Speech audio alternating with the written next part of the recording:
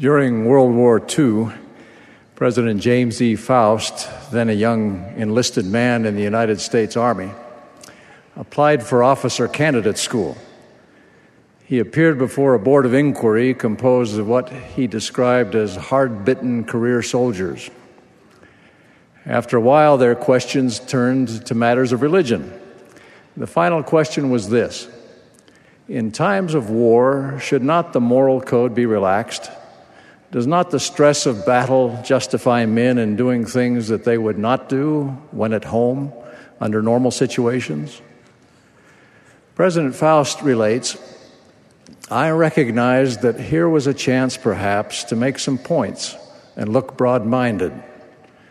I knew perfectly well that the men who were asking me this question did not live by the standards that I had been taught.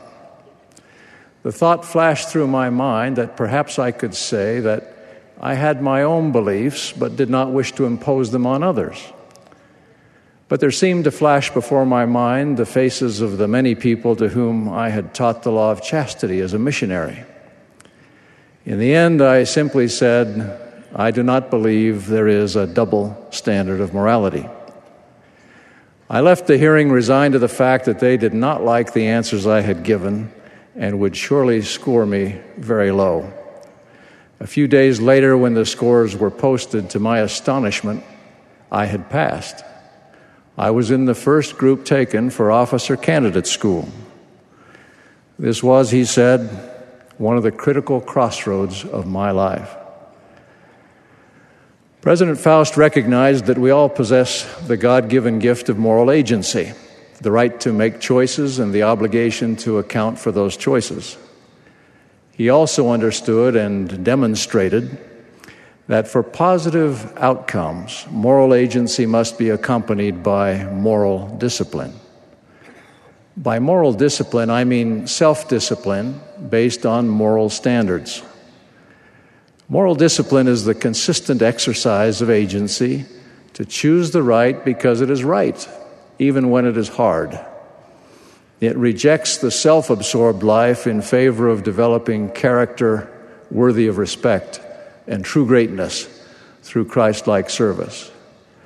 The root of the word discipline is shared by the word disciple, suggesting to the mind the fact that conformity to the example and teachings of Jesus Christ is the ideal discipline that, coupled with His grace, forms a virtuous and morally excellent person. Jesus' own moral discipline was rooted in His discipleship to the Father. To His disciples, He explained, "My meat is to do the will of Him that sent me and to finish His work." By this same pattern, our moral discipline is rooted in loyalty and devotion to the Father and the Son. It is the gospel of Jesus Christ that provides the moral certainty upon which moral discipline rests. The societies in which many of us live have for more than a generation failed to foster moral discipline. They've taught that truth is relative and that everyone decides for himself or herself what is right. Concepts such as sin and wrong have been condemned as value judgments. As the Lord describes it, every man walketh in his own way and after the image of his own God. As a consequence, self-discipline has eroded, and societies are left to try to maintain order and civility by compulsion. The lack of internal control by individuals breeds external control by governments.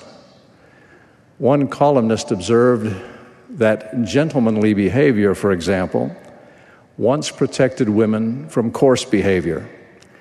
Today, we expect sexual harassment laws to restrain coarse behavior. Policemen and laws can never replace customs, traditions, and moral values as a means for regulating human behavior.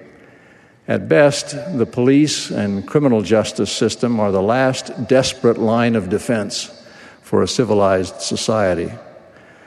Our increased reliance on laws to regulate behavior is a measure of how uncivilized we've become.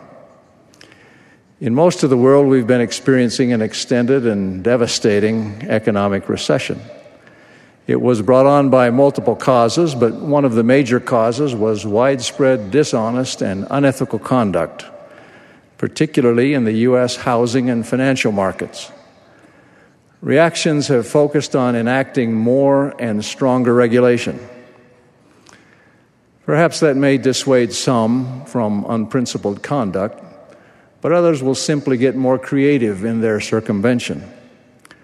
There could never be enough rules so finely crafted as to anticipate and cover every situation. And even if there were, enforcement would be impossibly expensive and burdensome.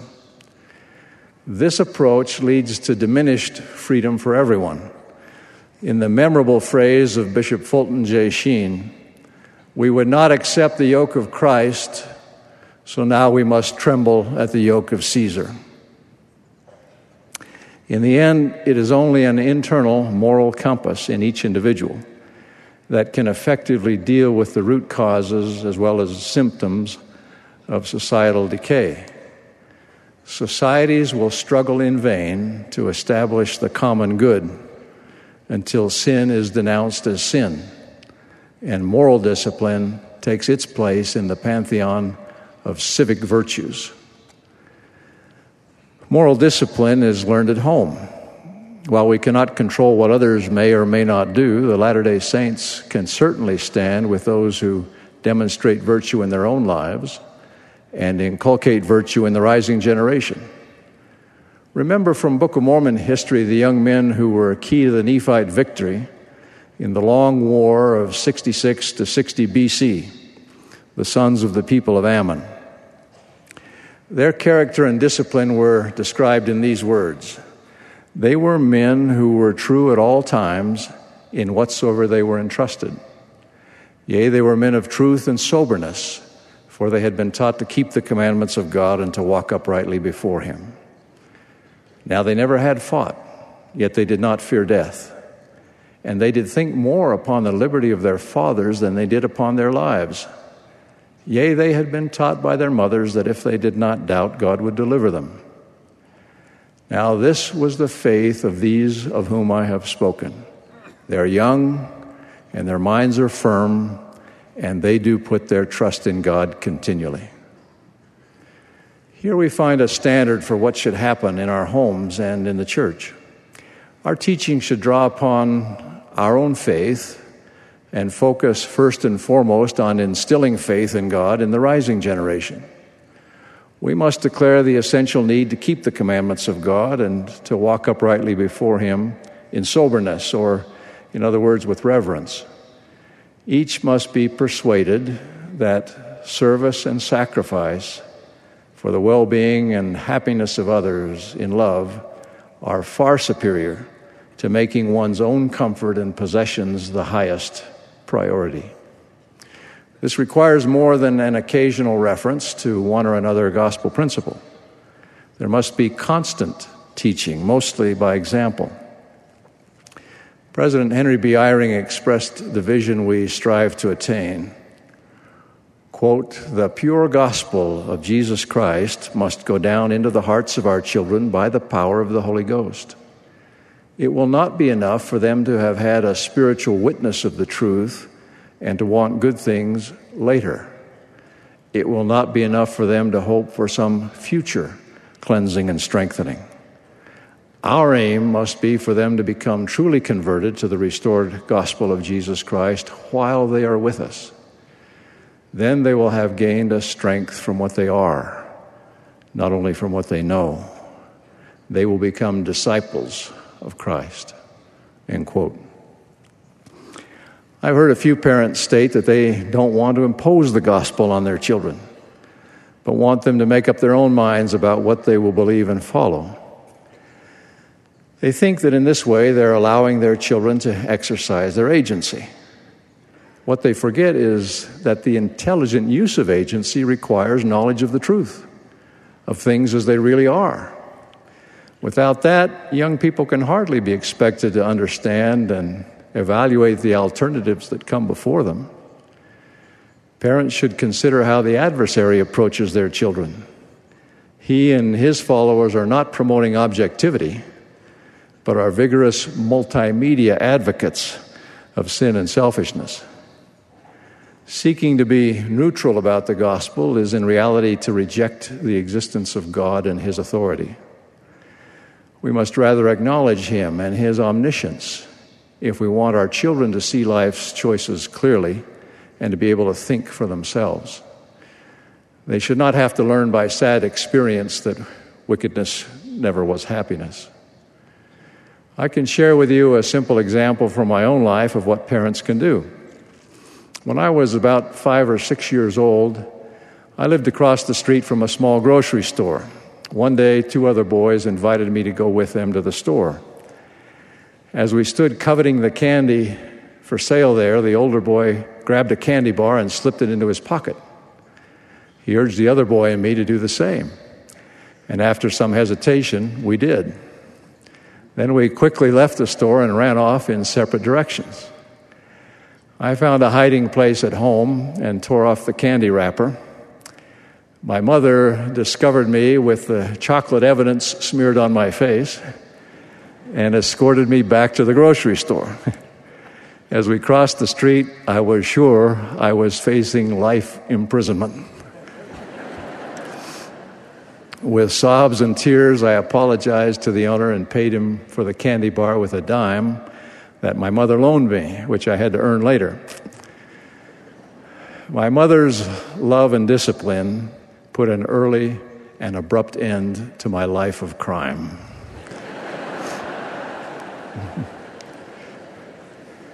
All of us experienced temptations, so did the Savior, but he gave no heed unto them.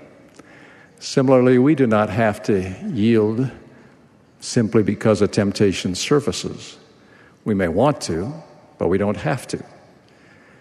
An incredulous female friend asked a young adult woman committed to living the law of chastity how it was possible that she'd never slept with anybody. "Don't you want to?" the friend asked. The young woman thought, "The question intrigued me because it was so utterly beside the point. Mere wanting is hardly a proper guide for moral conduct." In some cases, temptation may have the added force of potential or actual addiction.